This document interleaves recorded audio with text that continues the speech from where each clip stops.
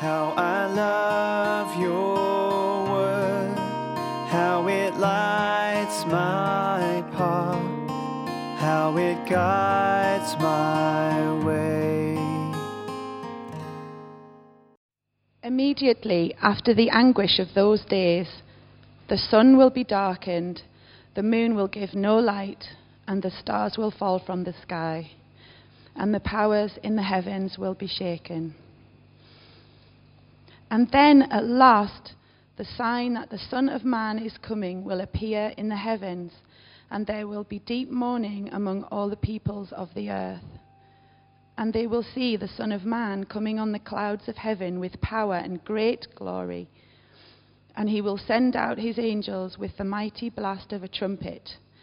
And they will gather his chosen ones from all over the world, from the farthest ends of the earth and heaven. Now learn a lesson from the fig tree. When its branches bud and its leaves begin to sprout, you know that summer is near. In the same way, when you see all these things, you can know his return is very near, right at the door. I tell you the truth, this generation will not pass from the scene until all these things take place. Heaven and earth will disappear, but my words will never disappear. Dear Father, I just pray that you fill Steve with your Spirit's power to speak the words that you want him to speak. And I pray that with power the words go out and help us all come closer to you. In your name, Lord Jesus, we ask these things. Amen. Sometimes we know that something bad is about to happen. And it doesn't take much just to look out at the world and see, I don't like what I'm seeing, and I don't like what's about to happen. In our world, there are all sorts of things for us to be afraid of, and all sorts of things for us to look at and to feel fear. Whether that's the threat of nuclear warfare, and what could happen with certain nations getting nuclear capability and what they may do with it. Whether it's certain viruses that seem to be spreading at the moment, and the fear that surrounds COVID-19, as it's now called, or the coronavirus, as it seemed to be called last week. Whether it's threats of terrorism, whether it's threats of climate disaster, and things that we have brought upon ourselves in the way that we care for our world, there's always a threat. There's always a threat to us. There's always something that we can't do anything about, so it would seem. And pressure that falls upon us, threats to our world. And Jesus is standing at a place where he has been talking about a threat coming upon Jerusalem. A threat coming upon Jerusalem of terrible proportions. And what does Jesus say about these things? What does he say into a situation where people are standing with a threat of dreadful things about to come upon them? Well, we've been looking at this last couple of weeks, and Roger was sharing last week some of the things that Jesus was saying. Jesus is speaking into a context of Jerusalem about to be destroyed, as he's making a prophecy that within a short period of time that there is going to be a destruction that is going to fall upon Jerusalem. The temple is going to be destroyed, the city is going to be destroyed. This happens, as I don't know, some of you know, happened in 70 AD. So a short period of time after Jesus spoke these words, within 40 years of Jesus speaking these words, the Roman army descended upon Jerusalem and destroyed the city, knocked down so much under Titus. And there's an arch in Rome where you can go and see a depiction of this with various bits and pieces that were bits and pieces. Things that were taken from the temple in Jerusalem, including the menorah and other things being depicted as being carried out of the city. So this happened. Jesus is speaking about this disaster that's about to happen. Jesus predicted that these things would happen in verse 2. We looked at this a little while back. Then Jesus asked them, "You see all of these things, don't you?" Pointing to the temple that they just said looked beautiful and wonderful.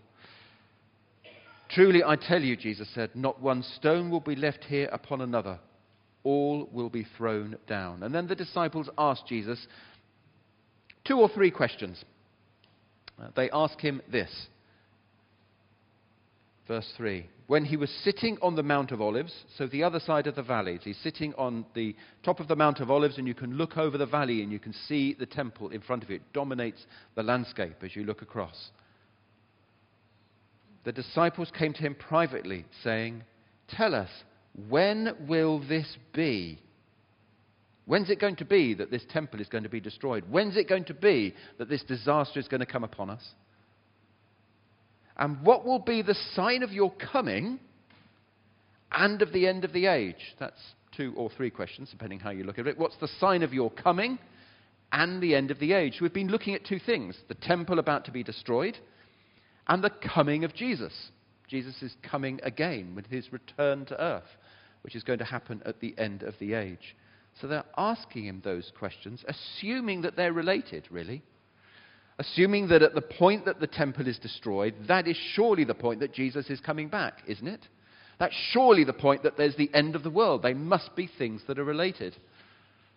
And of course, we stand in a place nearly 2,000 years later when we know that the temple has been destroyed and Jesus hasn't come back yet. At least I haven't checked the BBC News app for a little bit. I can't see that there's any evidence that he's come back yet. So as far as I know, he hasn't come back yet. So Jesus hasn't returned yet. So we realize that those 2 points in history are very separate apart. But maybe for the disciples, they thought they were quite close to each other. And Jesus has been talking about the threat of Jerusalem being destroyed, and been doing that for most of the chapter, and made references to his own coming, with references to lightning flashes and things like that we looked at last week. This week, the tone of the language changes slightly. Immediately after the suffering of those days, the sun will be darkened. The moon will not give its light. The stars will fall from heaven, and the powers of heaven will be shaken. So we're looking at a coming disaster. We're looking at a disaster, the likes of which we have never seen. The magnitude of which we cannot imagine. Imagine what it's like: the sun being darkened, the moon not shining, and stars falling from heaven. Must be the end of the world, mustn't it? Can't be anything else. If the sun isn't shining, our holiday to somewhere warm is not going to be warm anymore. It will sort out climate change, that's for sure. But nothing will grow, nothing will happen, there'll be no energy left in this. Where's the future of the world if the sun isn't shining? If the moon isn't giving its light at night, we're in trouble at night time too. And the stars starting to fall from the sky. That is the end of the world. And we will see in verse 30, the Son of Man coming on clouds. Paul in 1 Thessalonians talks a bit about this. And it's mentioned in the beginning of the book of Acts. Do you remember at the beginning of the book of Acts when Jesus ascends up into heaven? The angels appear to the disciples and say to them, "Just as you saw him going into the clouds, you will see him return." So he was going into heaven on the clouds, and he will come back on the clouds. So we know Jesus is coming back to us on the clouds. And Paul tells us this in 1 Thessalonians chapter 4. "For the Lord himself, with a cry of command, with the archangel's call, and with the sound of God's trumpet, will descend from heaven, and the dead in Christ will rise first, and we who are alive, who are left, will be caught up in the clouds together with them to meet the Lord in the air, and we will be with the Lord forever." Beautiful picture of this idea that when a visiting dignitary came to a city, when the emperor came to a city, what would happen is that the leading people of the city, the leading council members, the senators or the rulers of the city, would exit the city and go and meet the emperor outside the city gates and escort the emperor into the city, through into the city gates, and come with him into the city. And it's this picture of Jesus returning to the earth at the end of the age. And those of us who are dead will rise, come back to life. There will be a resurrection, and we will go up to meet Jesus in the clouds and escort him back to the earth. It's a wonderful picture, isn't it? It's a beautiful picture of what is going to happen at the end of the age. So surely that's what we're talking about here. The sun will be darkened, the moon won't give its light, The stars will fall from the heavens, and the powers of the heaven will be shaken. Then the sign of the Son of Man will appear in heaven, and then all the tribes of the earth will mourn, and they will see the Son of Man coming with the clouds of heaven. And for many people, we read this thinking this is talking about the end of the world.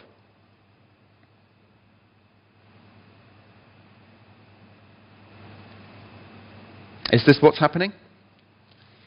Well, no, I don't think it is, actually. I don't think that's what it's talking about. I think it's talking about something else. And there are a few, and as Roger mentioned last week, that I would be saying this. There are a few hints in this that it isn't actually talking about Jesus returning. Jesus is returning. We've just read that in the book of Acts. We've read it in 1 Thessalonians. Jesus is returning and returning on the clouds at the end of the age. But I don't think Jesus is talking about that here. And there's a few reasons for thinking that. The first one is, in verse 29, he says, immediately after the suffering of those days. It happens immediately after what he's just talked about. And what has he been talking about? Well, he was talking about various people coming to claim to be messiahs in verses 26 and 27 and onwards. If then anyone says to you, look, here is the Messiah, or there he is, do not believe it. For false messiahs and false prophets will appear and produce great signs and omens to lead astray, if possible, even the elect. Take note, I've said to you beforehand. So if they say to you, look, he's in the wilderness, don't go out. Or if they say, look, he's in the inner rooms, don't believe it. And there's this sense that as any disaster is looming, prophets rise up. People appear starting to say, listen to me, I'll tell you what should happen. Listen to me, I'll tell you how things should be. At the moment, we have prophets in our world. You don't need to look very far for prophets about Brexit. Even though Brexit is done, apparently, we still have prophets about Brexit and about what's going to happen with that. We have prophets all over the place about the virus that we are seeing and people saying, what's going to happen with that? People telling us it's a disaster that's about to happen, and other people saying, no, it won't be a disaster. And pundits and commentators all talking to us about it to help us to understand. We're hungry for that information. We feel powerless and we want somebody to give us more information about what's going to happen. Some people whip us up in our fear and other people try and calm us down. Whenever a disaster is about to happen, people rise up to try and comment into it. And Jesus is talking about, it looks like Jerusalem is going to fall. It looks like Jerusalem is going to be destroyed. That is not something that comes out of the blue. It's not something that suddenly it's destroyed. You get a hint that it's about to happen because you see armies begin to descend upon the place. And for those with the ability, they can smell the political rebellion in the air for a year or so before that happens. People with sense can tell, if we keep on like this, Rome are going to descend on us. If we keep treating Rome like this, they're going to come and try and destroy us. People can tell this for some time beforehand. In that gap, people come and speak. So Jesus is talking about people rising up to speak about things happening before Jerusalem gets destroyed. And there are some echoes of the language here. Immediately after the suffering of those days. Suffering is used back in verse 21. For at that time there will be great suffering. He's talking about the fall of Jerusalem at this point. At that time there will be great suffering, such as not been seen from the beginning of the world. And he also uses the phrase, those days. And in verses 19 and 22, the idea of those days comes up again. Woe to those who are pregnant and to those who are nursing infants in those days. Verse 22, and if those days had not been cut short, no one would be saved. So that suffering he's talking about, and those days that he's talking about, were the point that Jerusalem was being destroyed. Okay? So when he turns in verse 29 to say, immediately after the suffering of those days, he's saying immediately after Jerusalem being destroyed. Immediately after. Not 1,900 and whatever years after. Immediately after. So the implication that he's now going on to talk about the return of his return to the earth doesn't seem quite right. He's talking about something that's happening in tandem with the fall of Jerusalem. And what's interesting here He's told us about the suffering that people will happen and the suffering that people are going to feel in the immediacy of the fall of Jerusalem, but he's never described the fall of Jerusalem. He's talked about the abomination of desolation, the thing that happens just beforehand, but he's never gone on to describe it yet, which is why I think a lot of this language here is not language talking about Jesus' return, it's talking about the fall of Jerusalem. Immediately after the prophets arise, immediately after the suffering begins, then the city will fall. And this is language to describe the fall of the city.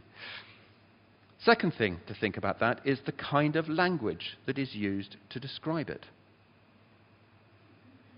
The language of the sun being dark and the moon not giving its light is language drawn from the Old Testament. For people soaked in the language of the Old Testament, you pick up that Old Testament language. For those of us who don't know our Old Testament quite so well, we don't pick up on that language. In fact, we pick up on something else. For somebody that is soaked in what is happening in football at the moment, what is happening to Manchester City or the lead that Liverpool have got, you just need to mention a couple of names of certain people who play for Liverpool or managers or people that have been involved in stuff in Manchester City, and everybody knows what you're talking about if you follow football. If you don't follow football, you have no idea. No idea what's being said. If Debbie says the house party is going to be good, come. Those of us that were at the last one who know how good it was will know what she means and know how good it's going to be and want to come. The rest of us who weren't will be thinking, good, okay, it's going to be good. But we don't quite know because it doesn't spark something within us of a memory. Does that make sense? Sometimes a memory comes. Which is why sometimes when we talk to people about things, Christian things, we talk about salvation. We talk about being filled with the Lord. We talk about praying for revival. People look at us and go, what?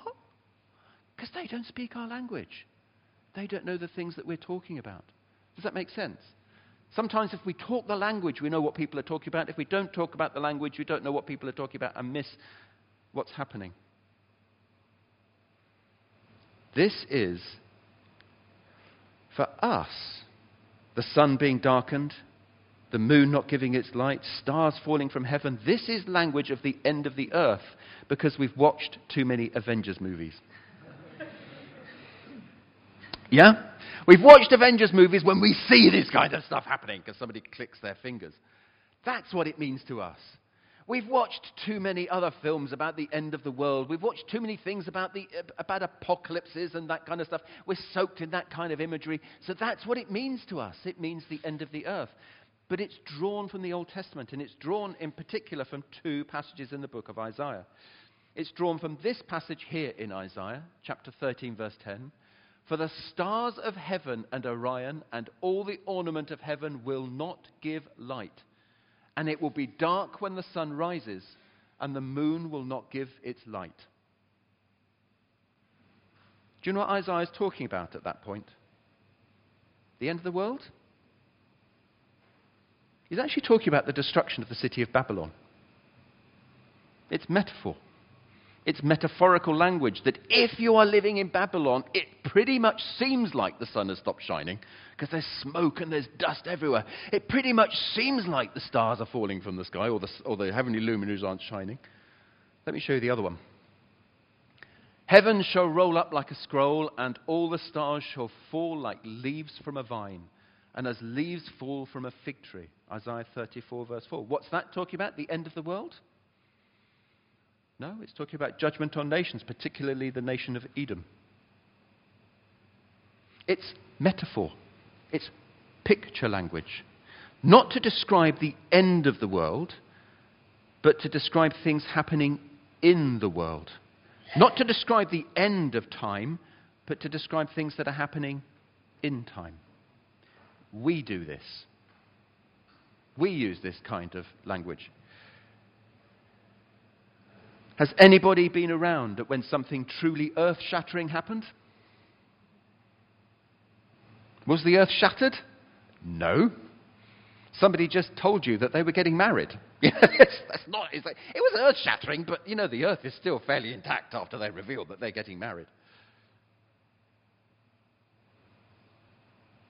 The sky fell in. It's the end of my world. The sun just doesn't shine anymore. We use this kind of metaphor all the time to describe. Why? Because it describes the depth of despair in which we feel. My world has come to an end. The sun isn't shining anymore for me. It doesn't matter.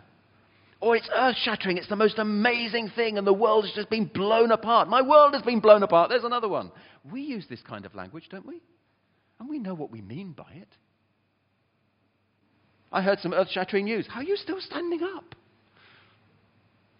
Exactly the same in the biblical world. They would use this language of sun, moon, and stars to describe something happening in the world, a thing of terrible proportions. And the destruction of the whole of the city of Jerusalem is a terrible, terrible, terrible thing. Third thing is the setting that it has in the book, or in Matthew chapter 24. It keeps talking about in those days. When we get down to verse 36, it changes. But about that day and hour, no one knows. And then goes on to tell parables about the return of Jesus. So there's a change in subject at that point. These days, fall of Jerusalem. That day, that's beginning to talk about when Jesus returns. There's also the issue of timing.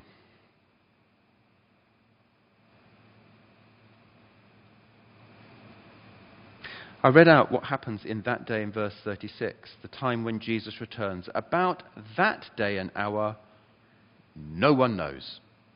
Neither the angels in heaven, nor the Son, but only the Father. Only the Father knows when Jesus is returning. No one else knows. What does Jesus say about the sun, moon, and stars darkening? He says this. He says, we can predict it. Verse 32, from the fig tree, hence the picture up on the screen, learn its lesson. As soon as its branch becomes tender and puts forth leaves, you know that summer is near. So also when you see these things, you know that he is near, or that it is near at the very gates. Has anybody seen snowdrops out recently? Or daffodils in the park? I was walking through the park on the way here this morning. There's daffodils out. Anybody heard the birds singing? Spring is nearly here, you know. Doesn't look like it in the middle of this storm, but spring is nearly here. In fact, as I look out the window, I can see raindrops on the twigs, but I think I can see buds on some of the twigs as well. There are buds there. Spring is about to happen. And sometimes you can see things and know something is about to happen. And Jesus is saying, these events, the sun, moon, and stars falling, you know they're about to happen when you see certain political things begin to happen. You'll know it's about to happen. Whereas with Jesus' return, who knows when it's going to happen? It's going to happen so suddenly, no one knows.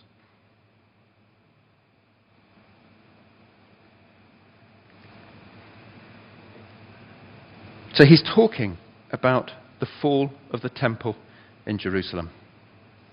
Here's a picture of the temple in the modern day. That wall up there, up to round about, what can I do? Maybe I could see if I can do it this way. No, I can't do it. Can I do it this way? Yeah, that wall up to about here, that's the original wall that was there in Jesus' day. The stuff above there is the new mosque that have been built by the Muslim people that are within it. But this wall here is still wall that was there in Jesus' day. And these stones down here are the stones that were cast down to the ground at the point that the temple was destroyed, the temple in Jerusalem. Which is why this wall here is one of the most sacred places for Jews, as they gather there to pray and wail and weep against that wall, because that is the wall that was the foundation of the temple in Jesus' day. So it's part of it is still there, but the rest of it was thrown down, and you can still see the stones as they were thrown down at the bottom there. Jesus is talking about this event. An event that is so catastrophic and so terrible. Jesus, in his trial, was accused of speaking against it. In Jesus' trial, they said, this fellow, in other words, Jesus said, I am able to destroy the temple of God and build it in 3 days. So when Jesus is put on trial, it's because of speaking about the fall of the city. And it happened. Why? It's important we think for a moment about why the temple was destroyed and why the city was destroyed.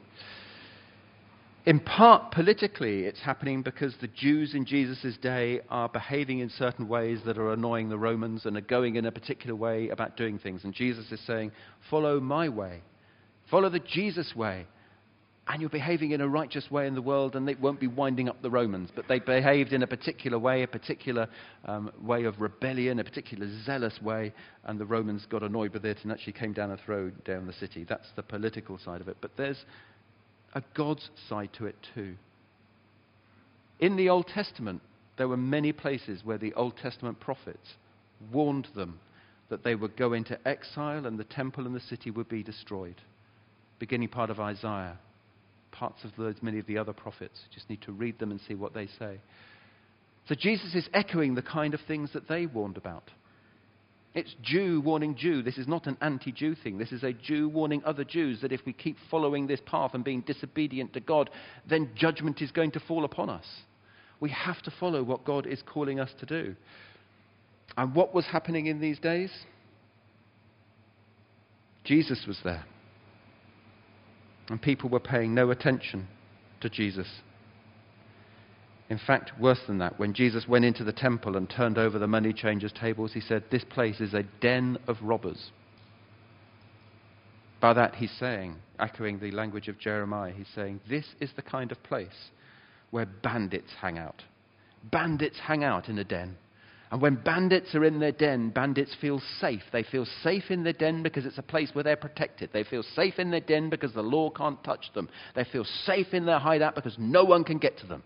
They can do whatever they like in the world and retreat back to their den, and they are safe. And Jesus referred to the temple as a den of bandits, the place where the leaders of the Jewish people hide out thinking, we're safe here because this is God's temple. We're safe here because this is the place where heaven meets earth. We're safe here because this is where God is. We're safe here because this is the place where we offer our sacrifices. We're safe here and we can do whatever we like. And Jesus is saying, no, you are not. God says you're not behaving in a right way. And killing Jesus is the ultimate mark of that as they rebel against who God is. So, what do I want to say in this part that is all quite downbeat and all quite depressing? I want to say this. Let's search our hearts this morning just to see if there are places where we are not paying attention to the fresh things that God is doing in Jesus. Sometimes there are things that we are so used to doing that we run and hide in them because we think that we're safe in that place, safe in familiarity, safe doing things our way, safe doing things the way we've always done them. God is bringing a prophetic word and we'll ignore that prophetic word because I don't feel safe with that and it's calling me to go into a new place where I shouldn't be going. I'm not saying that God's calling down condemnation upon you. I'm just saying that there come places where God is doing something fresh and it's right that we follow the fresh thing that God is doing. God is bringing a revelation in Jesus and it's right that we follow after that. God is doing something new. Just because we've done something the same way for decades, doesn't it mean that it's the way that we should be doing things now? Sometimes God's something fresh for us. A fresh way to reach into the community, a fresh way to bless people, a fresh way to do things. And let's embrace that. Let's look at the second thing, the coming of the Son of Man. He goes on in the next verse, verse 30, to say, then the sign of the Son of Man will appear in heaven, and then the tribes of the earth will mourn, and they will see the Son of Man coming on the clouds of heaven. This is talking about the Son of Man. It's the phrase that... What phrase did Jesus use to describe himself most often? Son of Man. It's Jesus' favourite phrase to describe himself.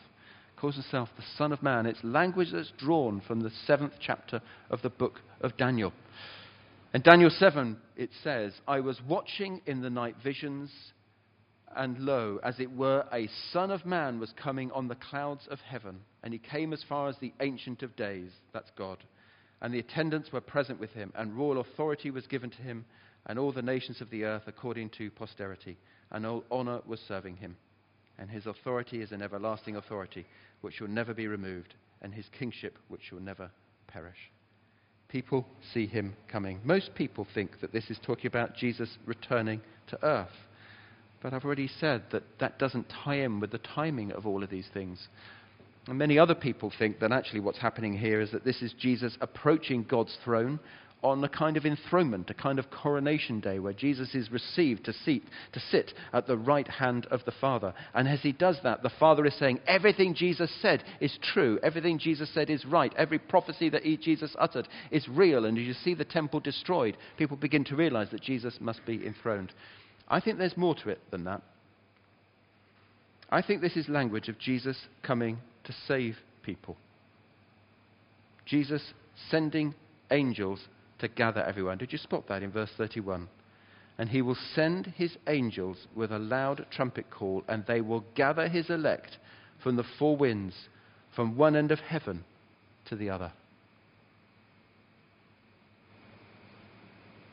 In Jesus' day, there was an awareness that people were scattered throughout the whole of the earth and were longing that there would come a point when everyone would be brought back together. And the Jews were looking for a point in the Jewish prophecies that there would come a point when the nations and the Jews that were scattered would come to the temple again and worship God. And when those that weren't even Jews, that those that didn't even know the Lord from other nations would come to Jerusalem to worship in the temple and saying, God is God. And what it's saying here is, that has now begun in Jesus. Many of us in this room, we're not Jews, are we? We're Gentile. And we've been gathered in to God because of Jesus. Many people from different parts of the world are gathered in. Why? Because of Jesus. And the gathering has begun in Jesus, not because of the temple. The temple is no longer the place to meet with God. The place to meet with God is Jesus. Isn't it in him that we meet with God? Isn't it him that we're forgiven and our sins are cleansed? It says that Jesus comes with power and great glory. Language that often evokes the idea of military might and military power. God the warrior coming. God the warrior coming. Jesus is God the warrior on the march, coming with power and glory, descending upon the earth, coming to war. In other words, coming to declare that he is bringing war to all those things that are evil and oppressed against humanity. All the evil and all of the sin and all of the wrongfulness that is stacked up against humanity to set us free. And he has already come. He is already coming. This coming is in the process of happening now. We are seeing it around us as we are all here and being saved. Jesus is the one who saves us. Jesus is the one who brings. We can see a sign up in heaven. Okay, maybe not as bright as seeing a heart shape up in the heaven, but I think it's referring to Jesus unfurling his banner. It's the banner of Jesus that we see. It's the sign of Jesus. It's his triumphal banner as he's come, marching to the earth and bringing salvation to the whole of humanity. That is where salvation comes. And we see that because of Jesus and because of the life that he brings. Jesus alone is the Savior, not the temple, not the patterns of the past. The temple being destroyed does not matter, actually, because salvation is found in Jesus Christ. And not locally, but globally. Not for the Jews only, for everyone.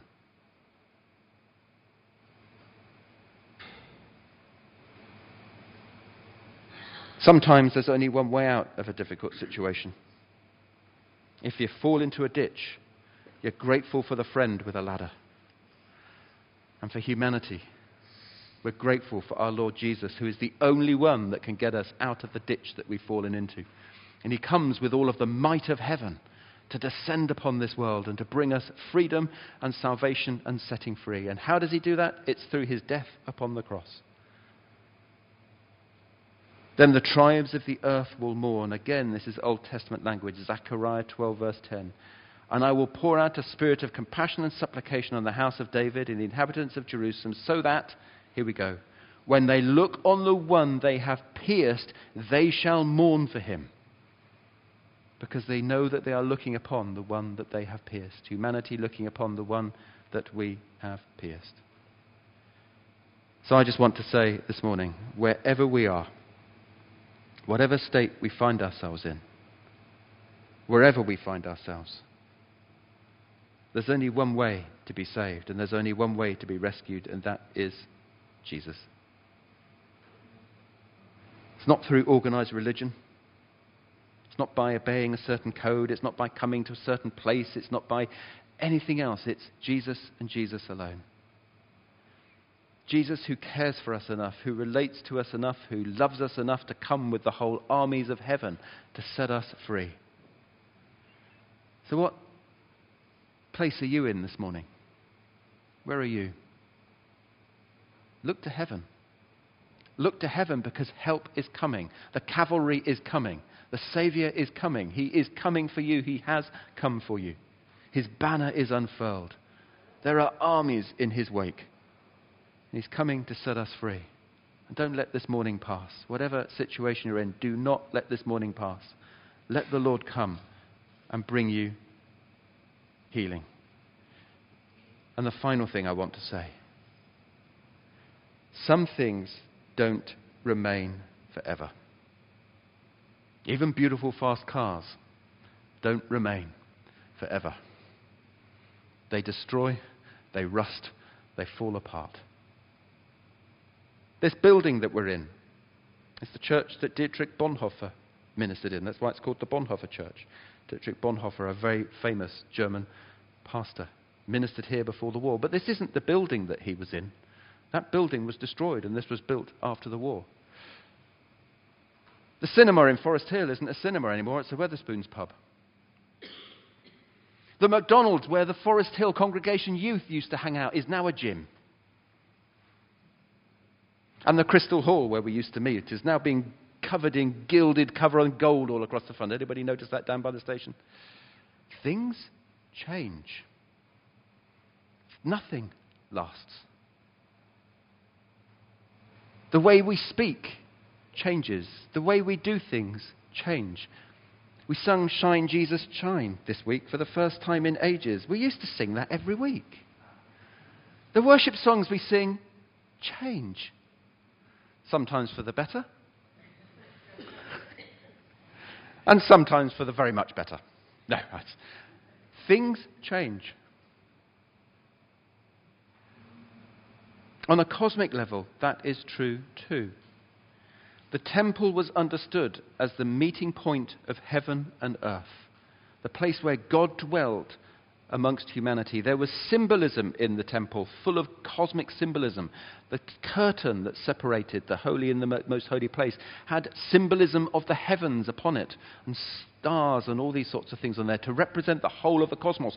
This was the place where the whole cosmos was distilled into one place as God met with heaven and earth in this place. It represented the whole of the universe in Jewish understanding.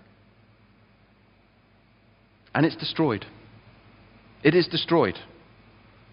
And as we see that cosmos, that microcosmos destroyed, it's a picture that the whole of the cosmos can be destroyed. Nothing is permanent in that cosmos, apart from one thing that Jesus says.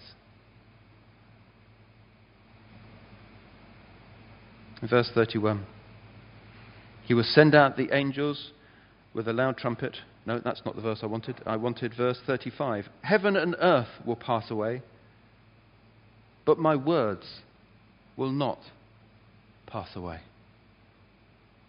So what Jesus has said, that lasts forever. Jesus' love that he's uttered over us, that lasts forever. Jesus' commitment to us lasts forever. Jesus' forgiveness over us lasts forever. The promises that he's made, they last forever. He's calling of us as he's called us to follow him. That lasts forever. Jesus' words remain. Let's pray together.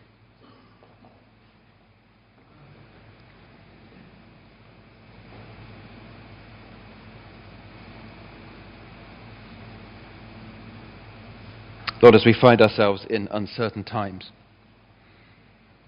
we know that's not anything new for you. The world has often been uncertain and had uncertainty, but we look to you as our certain one. And whatever stresses and pressures we are up against at the moment, we look to you, our eternal Lord, and pray, would you come and save us? would you come and rescue us and help us to hold on to your word, which persists beyond all things, beyond death, beyond separation. Your word persists, and your promises to us are true, and we trust them. And give us a greater love for your promises and trust in your promises, we ask. And Lord, we pray, would you come this morning among us? Would you come to bring salvation for us this morning, we ask. Come to set us free. Lord, as we each lift situations to you now, we pray, come and set us free.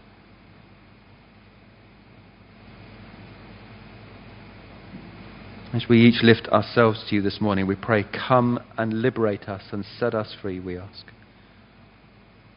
In Jesus' name, amen.